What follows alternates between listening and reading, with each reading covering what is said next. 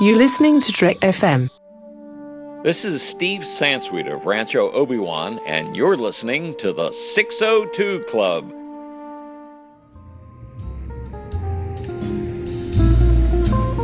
There was a little bar in Mill Valley where all the Starfleet trainees used to go.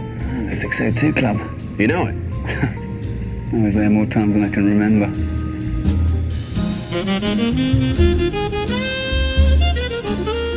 Welcome, everybody, to the 602 Club. So excited to be here tonight. We are just blazing on in, lightning quick. One might say this show might go by in a flash. I'm so excited. No, we're not here to talk about The Flash from DC Comics. We're actually going to talk about something. We're going to go way back. We're going to go back in the Wayback Machine, kind of like we did a few times last year, and talk about a cult classic. Last year, we dove into Dune. We also talked about The Last Starfighter. And this week, we're going to be hitting up Flash Gordon. And got a fantastic guest with me to talk about this. I needed somebody who understood it much better than I.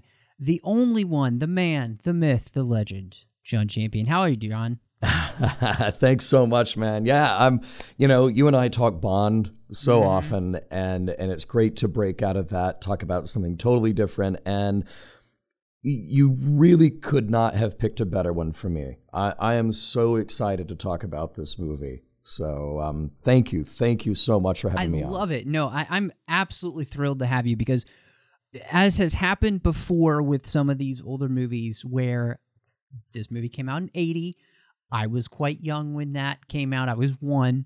So it's something that I have just seen recently. And you are a longtime fan of this. So it's great because we have two totally different perspectives. I think that will make for, an enjoyable show, hopefully, for everyone. Want to say a quick thanks to everybody who's, gone over to iTunes and given us a star rating review. Really appreciate that, everyone. It means so much that you're taking the time out in your busy day to a couple minutes to do that. Really appreciate that. Gotten a few new reviews recently. Last time mentioned them on the show. Follow their example. Hit us up with that on iTunes, and you'll get called out here in the show and thanked profusely. So you can also find all of our shows on iTunes at itunes.com/TrekFM. Trek FM is a feature provider, so all the podcasts we have there you can find.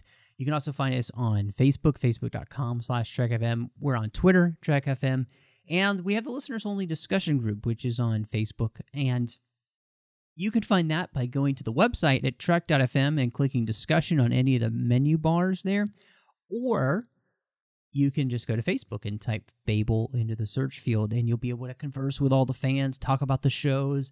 There's so much going on there, so I hope you will check it out. Now, John, this is an interesting movie, and I wanted to kind of just start with the history, because I'm sure that, like me, there's probably a lot of fans. When you say Flash Gordon, you kind of have 1930s black and white serials running around your head. But, one of the things that is most interesting for me is that they wrote the comic strip originally as a way to siphon off some of the popularity of Buck Rogers. And that this was meant as competition, basically. Right.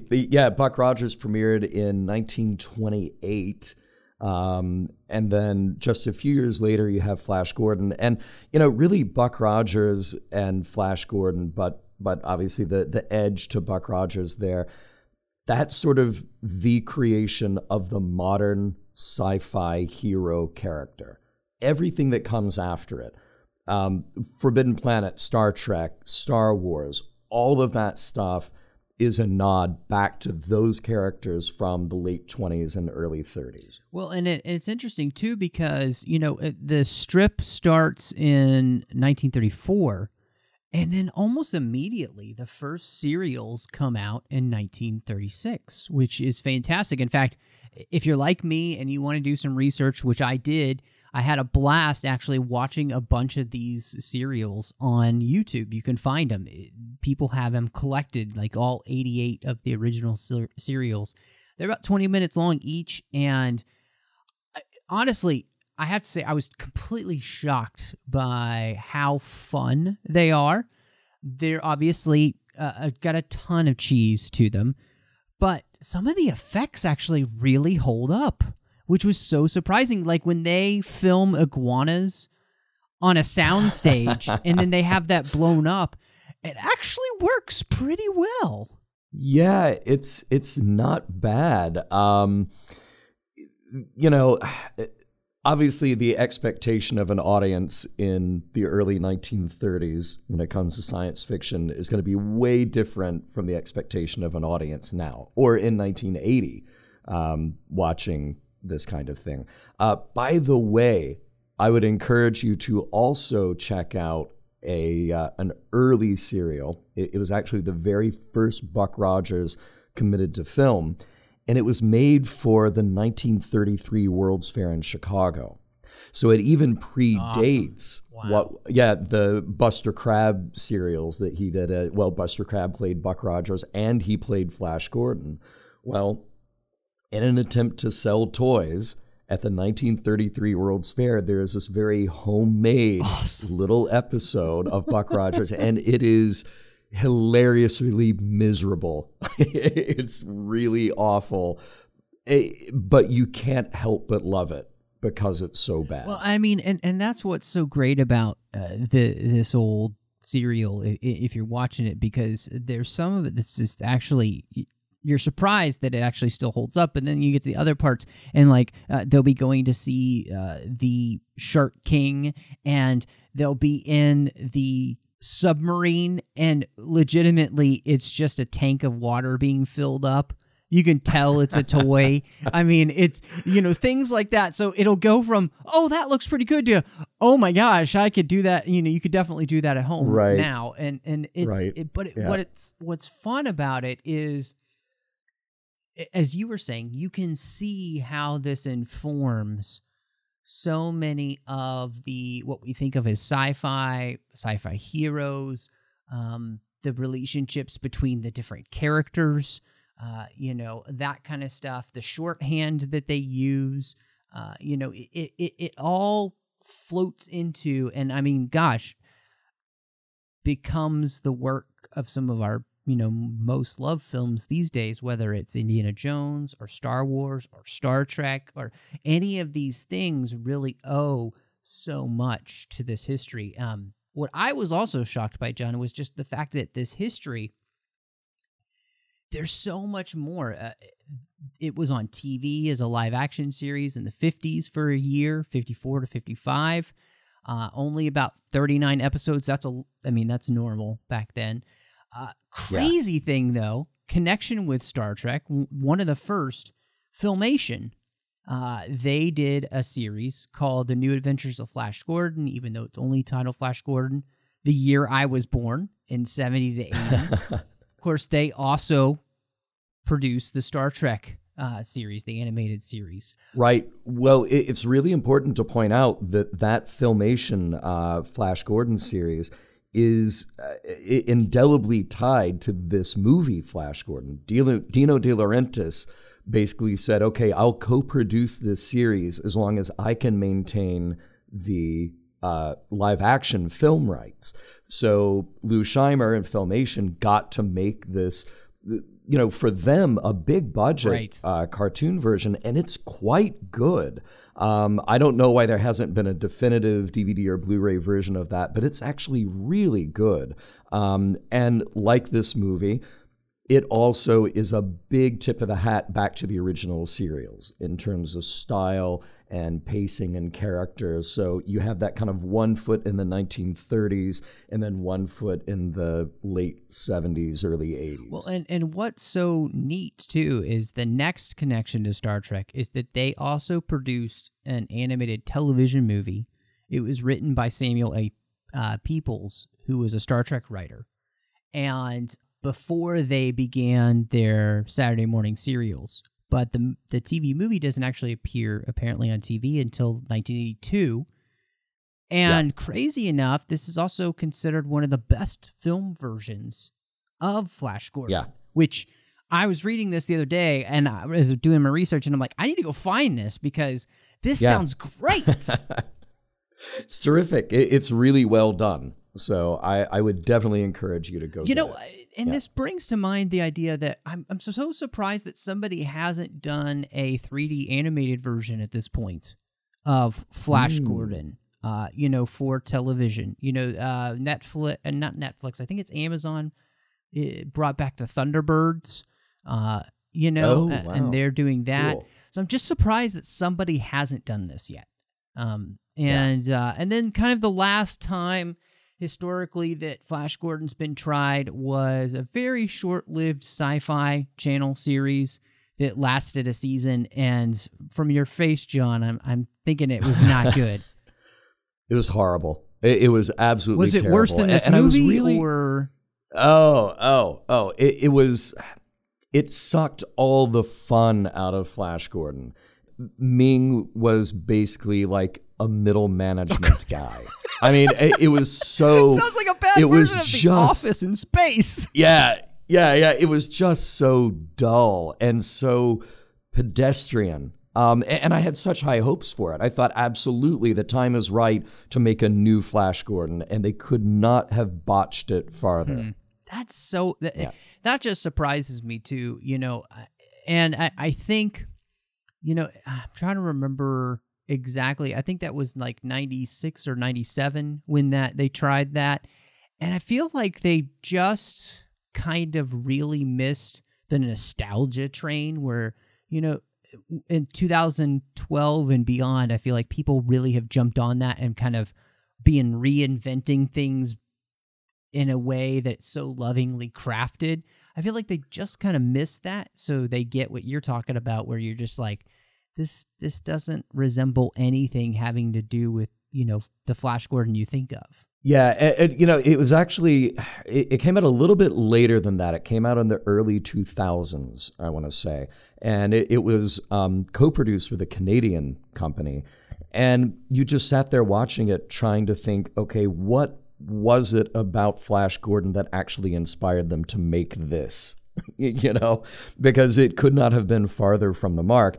And like you're saying, to not acknowledge that there is a nostalgia, that there is kind of a love for this throwback style, it absolutely missed every mark that they could have made. They could have taken this idea of, all right, fun, nostalgic, funny, tongue-in-cheek, and actually have spiced it up a little bit, given it a little bit of a serious edge to it, a more adult edge to it, and they ruined it. And I could barely get through maybe 3 episodes. That's just terrible. And you were absolutely right. Yeah. I missed by 10 years. It was 2007, 2008. So I was off there by a decade. So, and what makes this kind of fascinating is that the only time we get a major movie production is with De Laurentiis. And, there is a lot of behind-the-scenes stuff that goes on here. And initially, he wants an Italian director to direct the picture. Options the rights and everything, and never makes the film. And he doesn't just want an Italian director. He wants the Italian director. He wants Fellini. He wanted Federico Fellini to make this movie, which you could argue they may have ended up with Fellini's Flash Gordon anyway by the time they were done making this. But yeah, they couldn't get Fellini. And if I recall correctly, Fellini was interested in Flash Gordon because back in the 1940s, he had actually contributed to the comic strip. So Fellini knew his Flash Gordon.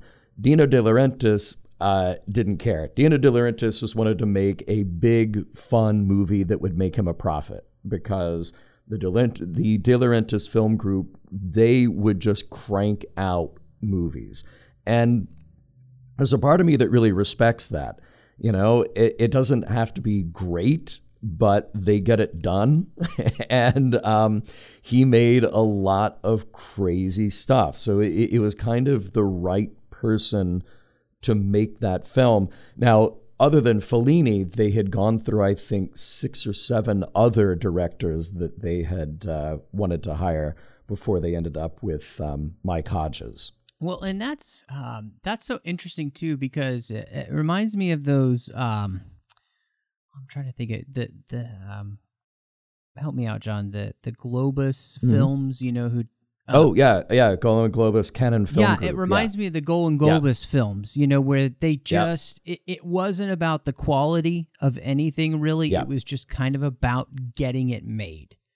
And I definitely think that attitude speaks to what we'll get when we're talking about the movie. I think that really sets the stage. I mean, And if you've never seen Flash Gordon before and you go in watching it after what John and I have talked about here, that needs to be your expectation. This was just a film they wanted to get made, and then they got it made, and that was it. It doesn't come from a love of it, which is so interesting because George Lucas and everybody, I think, if you know Star Wars and you know the story behind Star Wars, you know that George attempted to make Flash Gordon there in the 70s.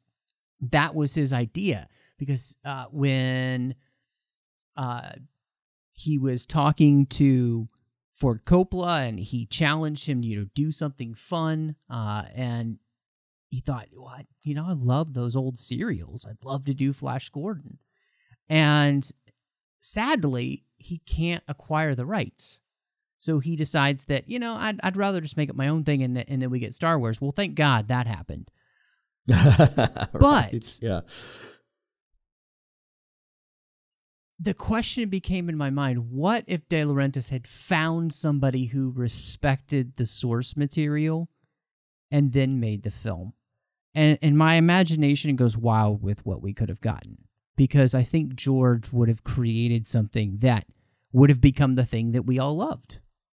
Maybe, but the part of the problem with De Laurentiis and his film style, and particularly when he was trying to make movies for an international market, but also specifically the American market, is that his grasp of English wasn't that great, and the script was really not the most important thing to him. Well, people would say that about George, but I mean that's not what I would say. Yeah, there you go. People would say that about him. Right. So,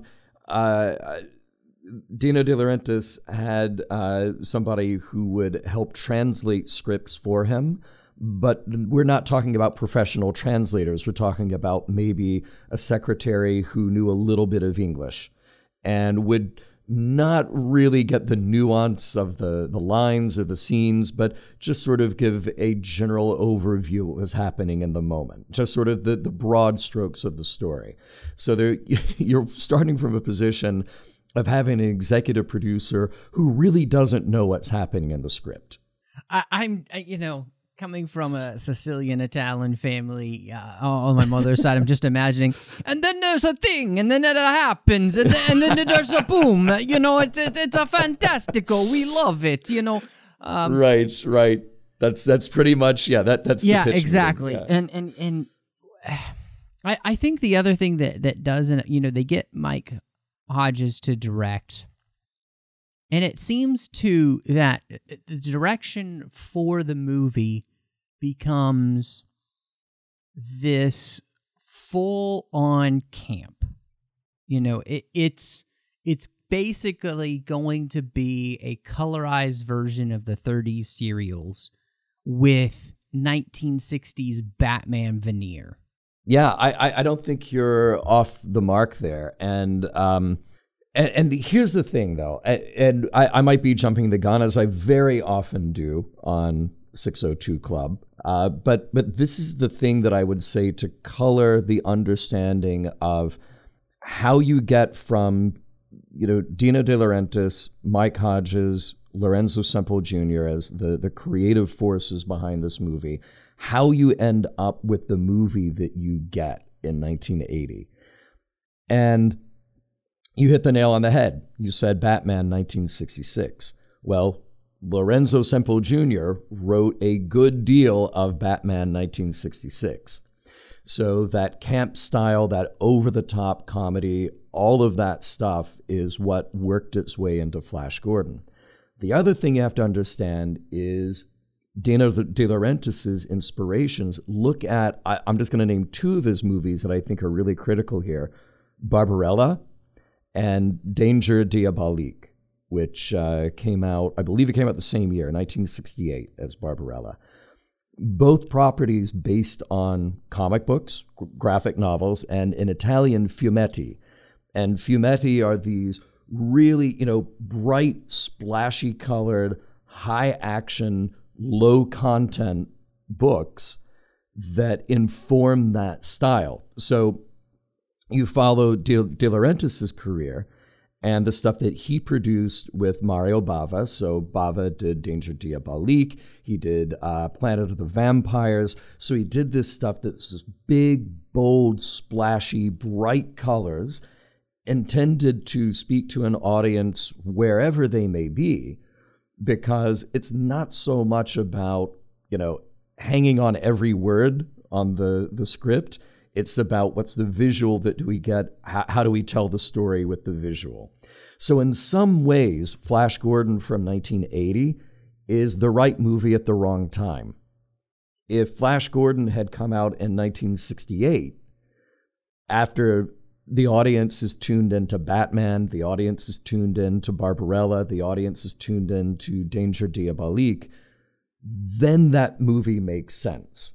But as you described, you've got De Laurentiis struggling with the rights and then hiring one director and another director and trying to put all these pieces together. So does it take 10 years to put together a movie? Well, yeah, very often it takes 10 years to put together a movie.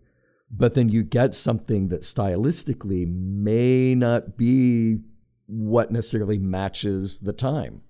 Well, and I think that it's hurt by the fact that you have Star Wars, you have Star Trek the Motion Picture, sci-fi has completely changed, and what we think of as sci-fi has completely changed. And in a sense, too, I think even the original Star Trek had changed the landscape of what we kind of thought of.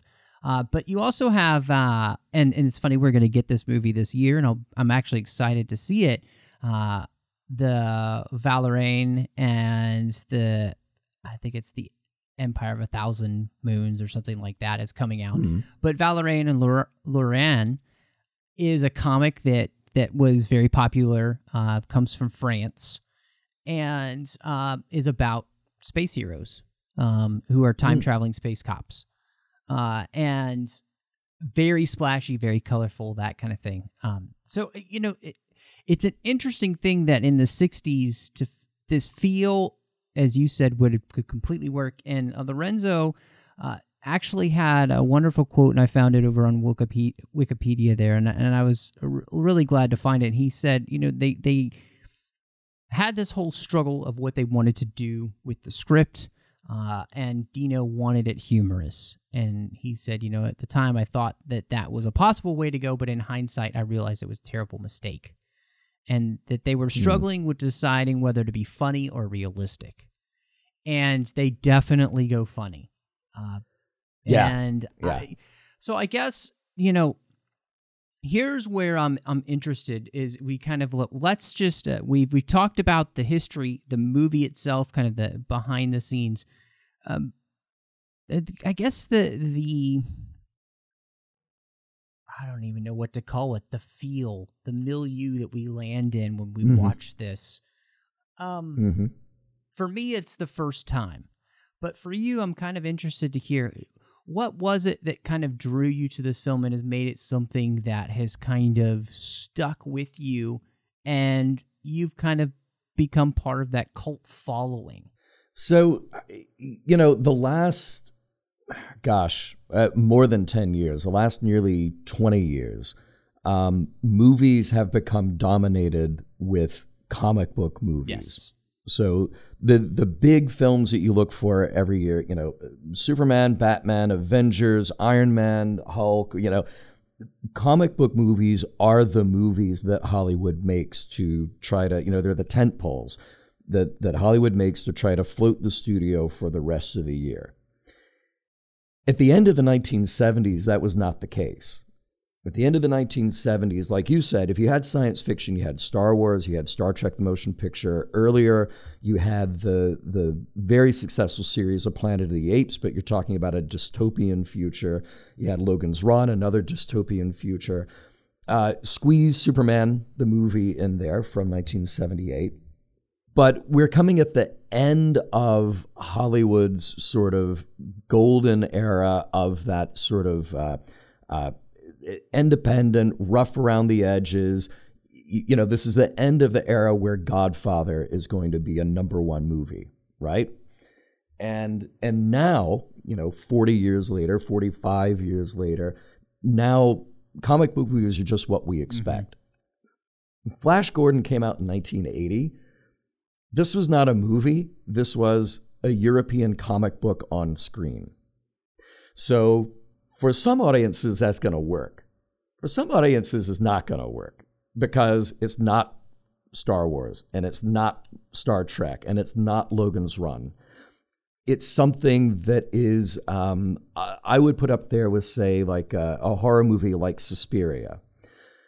Suspiria is an Argento flick, and Suspiria really makes very little sense as a movie, but and you've got an Italian crew with some English-speaking crew and some English-speaking actors, and so most people on set are speaking different languages.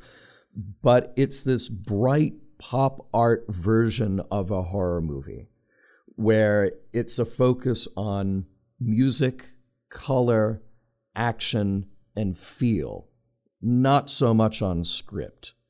And for that reason, a lot of people don't like that movie.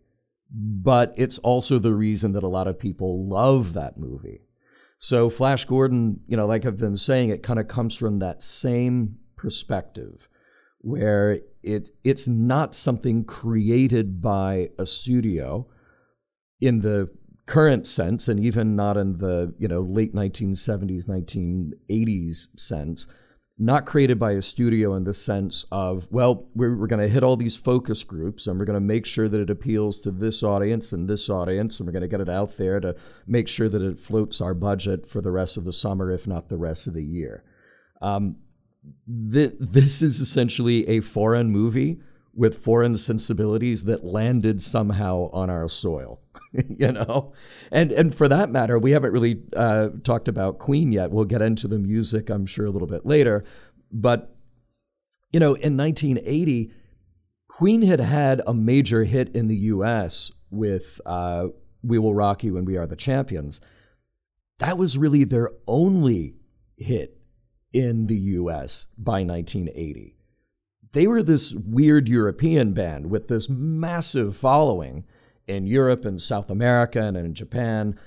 But as big a band as Queen were, and as they are now, as huge as they were, that was still sort of a band with a foreign sensibility, with a very European sensibility. Well, and I think you're absolutely right on target, because it is funny that with the films starting off with their big, huge, bombastic flash. I mean, it legitimately starts off as Queen's Technicolor nightmare. I mean, that's kind of what this movie. I mean, if you want, that's the best explanation I can think of it in 3 words. It is exactly that, and I liked you kind of giving that history lesson. And I think it's really important because there are a lot of things in this movie where the sensibilities feel very different than if it was going to be an American audience that you're doing this for, because there's some very strange things that happen in this movie, such as the emerald rape drug drink that they give to Dale. Oh, yeah. I mean, obviously for modern sensibilities, completely out the window, but even then, I think something that would probably raise some eyebrows for an American audience, to make light of that. Yeah. Well, again, go back to Italian comic books, go back to Barbarella and Diabolique. So here's a movie that ostensibly is for the same audience that saw Star Wars, right? So the 8, 9, 10, 12, 13, 14-year-olds of that period. but it's coming from a culture that had produced these adult-oriented comics in the 1960s. So Barbarella is a very sexy movie, and the sexual politics of it don't always jibe today, for sure. Diabolique, same thing, where it's an adult-oriented story, adult-oriented characters and comic book that then when you put it up on a screen and you say this is a comic book movie, well, to us, we go, oh, okay, well, it's a comic book movie, it's for 12-year-olds. But those stories weren't really intended for 12-year-olds necessarily. So, yeah, there are certain elements in there that don't quite land, but I think it's one of the things that makes that movie rewatchable. When I was 8 watching it for the first time, I'm responding to the colors, the space heroics, the design, this sort of chiseled all-American hero, right? But then you flash forward a decade or two, watch it again, and then suddenly the little jokes that are in the script and the sexual innuendo, and not so subtle innuendo, those start to really stand out. I mean, what's so interesting about it is it reminds me of the pop color version of the S&M Club from The Matrix. Perfect. You know, that because that's Yes, exactly yeah. what this is. This is the 80s pop color version of what becomes the goth in the 90s. Because Yeah, right, everything right. from like Ming's castle to his like weird red trooper guards to the weird little people that they have on chains. I don't know what that is about. One of whom is named Fellini. That is Aura's and pet. one of whom is actually played by Kenny Baker, who is R2-D2. Yeah, so, right. Right. It's so strange to the fact that,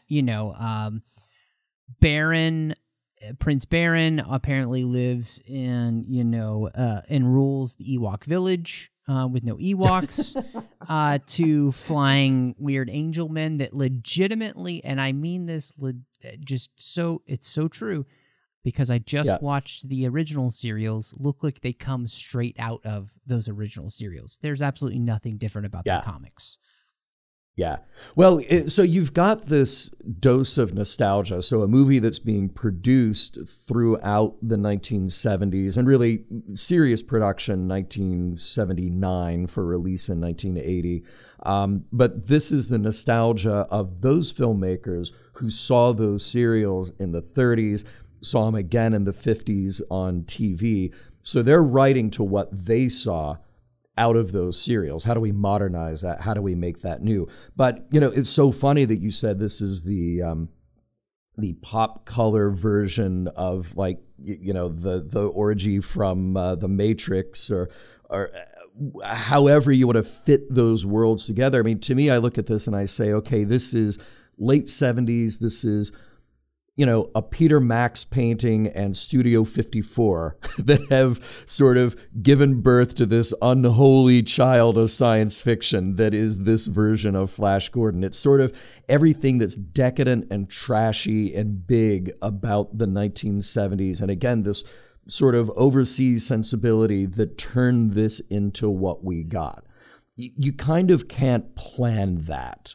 No, I think it's because it's so cocaine infused. Yeah, and we just, we're not on that much coke these days. Yeah. I mean, for the majority of people. So it is, right. I mean, it's really hard to describe unless you just see it. I mean, because what's so crazy is how audacious it is. I mean, we just don't see things like this on screen that much. The closest that I can think of that I've seen in the last few years was Jupiter Ascending, where it is just so out there. And the Wachowskis are the closest I can think of that have this personality that would kind of bring anything like that to the screen. And that movie was whacked. Mike Schindler and I talked about that a couple years ago when it came out. I was excited because it was something new. I've never, seen. We don't get a lot of original sci-fi, and then it just I just didn't end up loving it. So, but that's as close as I can get to what we kind of get here in Flash Gordon. And so, yeah, it's so fascinating to me too, because looking at this film, the cast here, there's so many people that you would recognize. Max von Sydow playing Emperor Ming. I mean, the guy has, his credits go on and on. He's like Christopher Lee, where his credits just are endless. And the fact that he's in this movie, you'd think it would add some legitimacy, like Guinness to Star Wars. It doesn't. It really. I'm wondering if Max von Sydow putting on this makeup on and everything throughout the shoot is just thinking to himself, "It's a paycheck." Yeah. What have I gotten myself into? I mean, that to Paul. Fiddle on the Roof, incredible actor. Timothy Dalton, James Bond. Yeah. For gosh sakes. Yeah. Well, and it's pre-James Bond, but he had already done The Lion in Winter. So he's an actor with real bona fides, and Brian Blessed, which has a Star Wars. I did not know, and please fans, you can shoot me later. I didn't know that he was Boss Nass in Star Wars Episode 1. So and he sounds it's so fantastic because he has this big booming laugh. And he's perfect for that character because that's how it was played in the 1930s serial. Yeah, yeah. And then Melody Anderson, I think, as Dale is perfectly fine in the role. What you end up with is Sam J. Jones, an untested, inexperienced actor, playing the lead, playing Flash Gordon. Now, there were a lot of people who were up for that role. They wanted Kurt Russell. Oh, he would have been fantastic. He probably would have been, yeah. But he didn't do it. He felt like the character was too two-dimensional. Probably true. No, wait, it is true. Yeah, and it is, and it took Sam Jones taking it too far. Probably more like one. One-dimensional, yeah. And, Sam Jones looks the part for sure. He was not an experienced actor, and you can tell. And in fact, most of his lines were dubbed. There was some falling out with the production, so he was not around for looping. So, so you end up with probably not the best situation for the lead. But I will still be the guy to defend that, because Flash Gordon is sort of this 1.5, maybe if we're lucky, 2-dimensional character who was written in 1934 as a comic strip. Every now and then, you get a comic strip character that you can breathe new life into. Batman, obviously, is somebody who early on, you introduce the idea that he's got this dark side because of what happened to him, but he kind of, throughout a good portion of that career, is the do-gooder.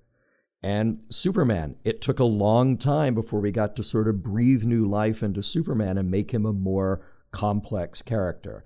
Well, when we were making comic book movies in 1979, and there weren't a lot of comic book movies coming out in the 1970s, you didn't have the quote-unquote dark, gritty version of these stories.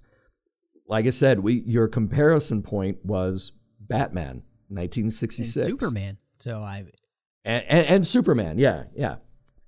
So to me, Sam Jones he's not perfect in the role. Kurt Russell probably would have been fascinating in that role, but I'm kind of okay in this situation of having the guy who just maybe isn't the best choice, What's fascinating is that I'm comparing it to Star Wars, obviously, with Harrison Ford and then Mark Hamill. And both of them relatively new, not in a ton of stuff, especially Mark. And I think he's probably the best comparison. There was something about Mark that and people ding Mark for not being a great actor, and they're crazy because what Mark was able to do was bring that earnestness and make you believe it, but not be cheesy, I don't think. And especially as you get into the other films, you know, when he makes you believe that a Muppet is real, you know that you have a very good actor. And I think that Sam Jones probably, he couldn't have gotten less than Mark did from George. So I just don't think he had that it thing that would allowed him to be able to tap in and create something out of basically nothing. And I think that does kind of hurt this movie in that sense that he never becomes interesting enough for you to really kind of care about anybody in the film. And that's probably the frustration here. I'm even thinking of, later on when you get like the Last Starfighter,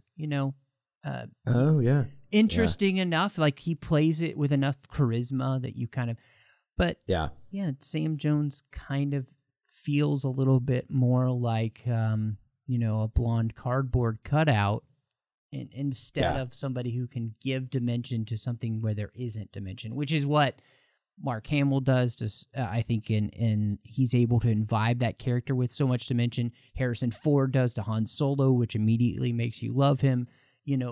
Great actors, even untested ones, the ones who prove their worth, are able to make you believe a character, even if it's not necessarily there on the page. And, Jones just doesn't have the ability to do that, I don't think. Yeah, well, and let's face it, the cards are kind of against you when you walk into a room and there's Max von Sydow in this satin cape and the black headpiece, and Brian Blessed with gold wings on and his huge presence. Timothy Dalton, who's just going to, fulfill the good-looking quotient in any shot. You've got so much working. It's sort of like you've walked into the circus as the least interesting performer in the circus. Oh, that is a good way to put it. You come out as the sad clown. Yeah, right. And nobody cares about the sad clown, really. Right. So, and that's why they've got the sad makeup on. Yeah. It is like the Bermuda Triangle of movies, with just the things that happen to create what it does. But I think another thing that's really interesting is the music and Queen and the creation of the soundtrack, because the 80s are a time of real experimentation with the soundtrack. And it's so interesting because you had such a success with Star Wars, and the soundtrack blew up and became an overnight success. People just loved it. But then you got into this weird synth rock thing that happened through a lot of these 80s movies that become cult classics. And I'm thinking about this and specifically Lady Hawk, where it is just, Lady Hawk drives me crazy. I loved that movie as a kid, but the soundtrack is so awful to me. And this doesn't quite go there because there's something about Queen and its craziness that just, it does. It works with this movie. It's weird, but it works. Yeah. You have to remember that in 1979, this is a pretty rare thing. You had big rock bands doing big rock movies, like The Who's Tommy from 1974. You had Pink Floyd's The Wall. You had songs that were breakout hits from movies, and you had hit soundtracks from movies, but you didn't really have anything quite like this. There are minor examples, but this is the first really major example where you've got a huge band at the top of their game. Again, America not included necessarily, but a huge band at the top of their game being hired to do not just the breakout songs from this movie. So you had Flash Gordon's theme, you have the hero that they play at the end, but you also have the incidental music and like the battle music and stuff, which, by the way, they use the battle music in the video game Vanguard. So I loved playing that when I was a kid because, they're going to use the Flash Gordon theme in here, right? So, and that was a major thing to have that combination of, again, big, crazy, over-the-top, brightly colored comic book movie with this band who are already just larger than life. You know, it would have been at the time for us like if Kiss had done a movie that didn't completely suck like Kiss Meets the Phantom of the Park. Maybe we'll do that on 602 Club one day. What's funny is it's reminding me of the interesting connection between, and people might think I'm crazy, but the interesting connection between this and what they end up doing with Iron Man and connecting him with AC/DC. And in the way in which AC/DC and specifically Iron Man 2, the main soundtrack that they released was just a ton of AC/DC music. It works so well because that character, you know, in the Iron Man series has that attitude of the AC/DC music. You know what I mean? He is the rock and roll hero that gets the girls, you know, all that kind of stuff. And as we all kind of think of with him, he's on the highway to hell, you know, and okay with it. And this soundtrack has that same kind of feel, and they're trying to have that same impact in a lot of ways. And I think for the most part, it actually, the zany, crazy rock and rollness of it fits. It's unfortunate that actually the movie isn't good enough for the soundtrack. I honestly think it doesn't. I think if the movie was better, the soundtrack would be even more well known and more recognizable to people who, you know, even haven't seen this, just because the movie would be bigger in the cultural zeitgeist than it is for just the cult following. Because I really think that paired with just a slightly more realistic take on the film, you have a much better cohesive whole. Yeah. I mean, you fortunately, Queen were able to do things that fit, say, more dramatically when they did, well, of course, they had the song in Iron Eagle, but Highlander is really the one that sticks out, you know, because that really had such a dramatic tie to that movie and a dramatic feel. This, like we're saying with everything, this movie is just so over the top and just beats you over the head with how over the top it is that, you know, it's a strange fit. And even on that album, which is kind of released as a quasi-Queen album / soundtrack, like it's a little bit weird. There are little clips of dialogue from the movie thrown in there. It's not the complete soundtrack. It's sort of, you know, best of pieces from the movie. So it doesn't necessarily work as a Queen album. But there's certainly great moments on that album. You know? Talking about Highlander, that we're going to have to get Norm in here with maybe yourself to talk about that film. I know, obviously, he even does a Highlander podcast because he's so much into that. So if you had I'll plug it for him here. Love you, Norm. Blood of Kings. You'll want to check out that podcast and that Facebook page if you're a huge Highlander fan. So, you know, it's so... The thing about this movie is that I think, as we talked about at the beginning, it's a confluence of events that could only have happened in the time period which it does. I just don't think that this, mainly because of where we are today, for the most part, this kind of thing doesn't happen with studios anymore. There's no way they would make a movie like this. And then I think, you know, that's kind of in the same time period with Golden Globus making their films, which there's a fantastic documentary. I think it's Electric Boogaloo. Which yes, it is. It's so good. I watched it because of a good friend, John Mills. So if you kind of want an idea of what Hollywood was like and how these kind of movies got made, that's key. That's a great documentary to check out. So I'd highly recommend that. Side note, there is some nudity in that because of their films, so I'm not endorsing that nudity. I am endorsing the content, though, of that is fantastic. just as somebody who likes film and enjoys figuring that out. So I guess I don't really think that we can come down and rate this movie. And so the main question that I because I just don't think it's fair. I mean, there's no rating scale that is fair for this film. I think we've talked about that this is a mediocre cult classic hit. But what I wanted to ask you, as somebody who has really enjoyed this movie for a long time, what keeps you coming back?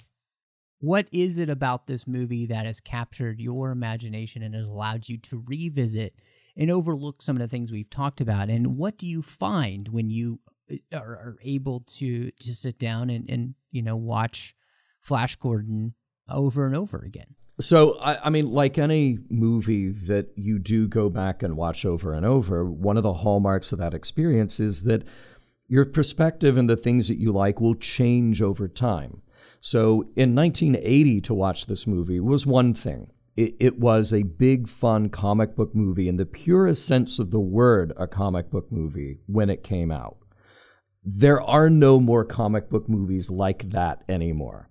So when I watch it now and I look back, 35 plus years, there's a sense of nostalgia there for sure. There's a little bit of a time capsule feel because, as you just said, this type of movie does not get made now. And this is the perfect confluence of events. It's the perfect confluence of cultural forces that make a movie like this. You don't have this movie if you don't have crazy Italian producers who had already made Barbarella. You don't have this movie if you don't have, certainly Star Wars, because then you can get a big budget science fiction movie into the theaters, even if your sensibility is totally different. You don't have this movie if you don't have kind of the pop art phenomenon of the 60s and 70s.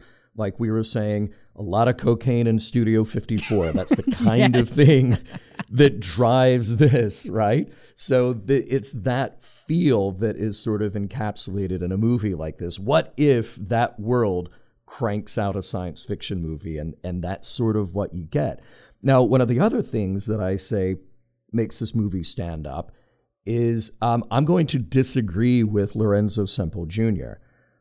I think his writing on this is as good or better than the stuff that he did in Batman, and the jokes absolutely work when they work. Not everything lands perfectly, but this is one of the most quotable movies. I mean, to see Hans Zarkov and Prince Baron chained up in a dungeon, and the cut is simply show them, you wait a beat, and Baron turns to Zarkov blindfolded and says, "Tell me more about this man Houdini." And that's the cut. And it's absolutely great. It's the kind of thing you would have had in Batman. There's so many golden lines in this movie that I absolutely love it for that. I think the production design is remarkable. 99% of this movie takes place off of Earth. So you have that little bit of the opening after the cold open. You have that little bit of the opening with Flash and Dale meeting at the Dark Harbor airport, hopping in the airplane. By the time they get to Hans Zarkov's spaceship, which doesn't look like anything of this Earth anyway, you're gone. You're in Mongo City, and you're on every other sort of satellite planet of Mongo. And the design of that is fantastic. Like I said, you've got a foot in the 1930s with this just hyperbolic Art Deco design, these rich, amazing colors. But everybody has their own sort of style and character derived through that design sense. So I think that's sort of a bold move that a lot of movies don't make these days. I could go on and on. Clearly, this is a flawed movie. Clearly, this is a movie that, never fires perfectly at every moment. the acting is uneven. You've got a lot of masters at the top of their craft and then others who simply aren't that. But somehow it all comes together, and it all comes together in a way that you can't contrive. So I think I've talked before on 602 Club, and I know that I've talked before on some other shows, how the only movies that really drive me nuts are the ones where I feel like, in this sort of postmodern, ironic way, they're sort of winking at the audience and saying, look how terrible this is. We're in on the joke too. Flash Gordon isn't a movie that's winking at the audience and saying, look how terrible this is. It's a movie that's winking at the audience and saying, can you believe how insane we are? We got away with doing this insane stuff on camera. So it's a very different feel. You know, they had somewhere around $30 million, I think, to make this movie, and they just threw it all at the screen. And you can tell, because there is not one frame of film that doesn't have some insane set piece in it or some insane costume design in it. So God bless them for doing that. I think the worst thing that you can do is you can take $30 million and say, this junk will air at 1 o'clock in the morning on Sci-Fi Channel, so we'll put in some bad CGI monsters, and it doesn't care how bad they look. To me, that's the worst sin you can commit as a like filmmaker. Sharknado, 5,000. Yeah, exactly. Exactly. Which exactly. I don't get any of those, but no, I think you're absolutely right. They do put their money into this, and you can see it in the elaborate designs of the sets. And what's crazy too is you can see the impact of the sets from the 60s Star Trek coming in the design work here. I think especially of the Cloud City that you go to with the Eagle, the Hawk people, and it definitely feels like a 60s Star Trek set, but just with some more money involved, and all of that. I think it's really something to behold, and I think again, the closest I can think of to a film that is somewhat like this is like Jupiter Ascending, and it's like you said, this kind of stuff, it does not get made, and what's most interesting, and I'm really excited, is Luc Besson, the French director, probably butchering his name, I totally apologize, is making Valerian and the City of a Thousand Planets. That's what it's called. And if you watch that trailer, the outlandish craziness of everything that they're doing reminds me of this. And the last time that I felt like a movie was kind of like that was The Fifth Element, and that was Luke's movie as well. And right. Again, I think this kind of thing just doesn't get made, but it does have influences you can see later on down the road in a movie like The Fifth Element or something like that. I think it's incorrect to come away from Flash Gordon to see it as a failed movie or as simply a bad movie. There are many other bad movies that are bad because they're boring or because you can tell the filmmakers didn't try, all these other things that are sort of the sins of filmmaking. Flash Gordon is a highly stylized movie, and it's a movie that comes from influences that we don't really see in mainstream American cinema. We just don't. So I love that you're sort of creating the context for what other movies now and going forward are related to this. I like looking at the history of what led to this movie. So obviously the original series, but serials of Flash Gordon and Buck Rogers. But then Batman is just a huge influence on this because of the screenwriter. And then you have to look at the history of what Dino De Laurentiis was cranking out. And if you're doing that, look at what Mario Bava put out. Look at what Dario Argento put out. Look at these other Italian filmmakers, their style, their cultural influences. That's what leads up to Flash Gordon. So it takes a little bit of you know, and granted, I'm saying all this now. This is not what I was thinking when I was 8 years Right. old. You know, but I love that I've had an education in cinema since then, and I can look at that movie now and say, wow, these are all the lines that had to converge to make this and make it the weird standalone movie that it was. And as we're making the case for here, you're probably not going to see it again. Well, and I think that's a really interesting aspect to just take it into the film, too, is that the heavy influence of Italian cinema, that is a completely different world from our Americanized Western thought of, I mean, in Italian is Western, but they have such a different sensibility with their film, especially in that 60s, 70s time period than we did. And therefore, it created a different milieu for Flash Gordon to come out of. And as we keep saying, the closest that came in the States was Batman 66. And that's really what we, Batman has a huge influence on what we get. And it makes for a very fun, very interesting experience. And like you said, it's not a good movie. Right. But right. I think what makes it interesting is that it's a film, was a product of a time that won't happen again. Yeah. And because what won in this kind of thought process of what sci-fi was going to be was the Star Wars, was the Star Trek.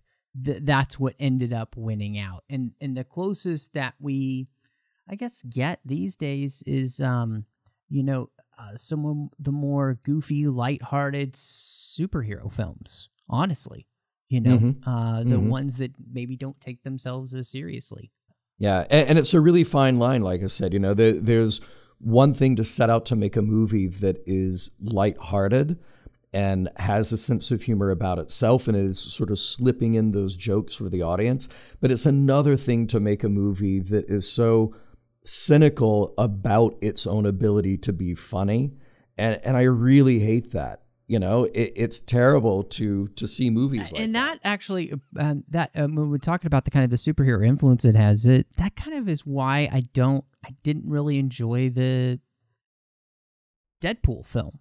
It was so self-referential about how funny it was and how outlandish it was and everything. I don't know. It just didn't end up working for me. So no, it's fascinating to get a chance to dive into something like this because there's so much history to it, but there's so much in the ways now that when we look back that things have connected, and it's so cool the way that history works, even in something as silly as pop culture, which in the end is important to us because it does inform a lot of our daily lives, even if we don't want to admit it.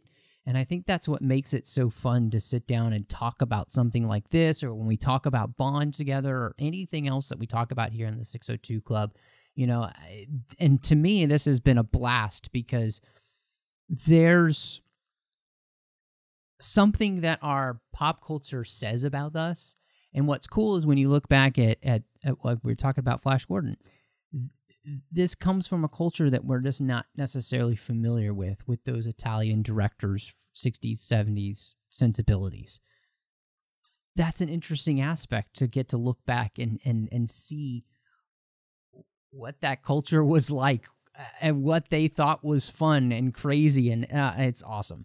Thank you so much to our associate producers here through Patreon, Davis Grayson, Ken Tripp, Norman Lau. Guys, I love you guys so much for supporting the show and the network.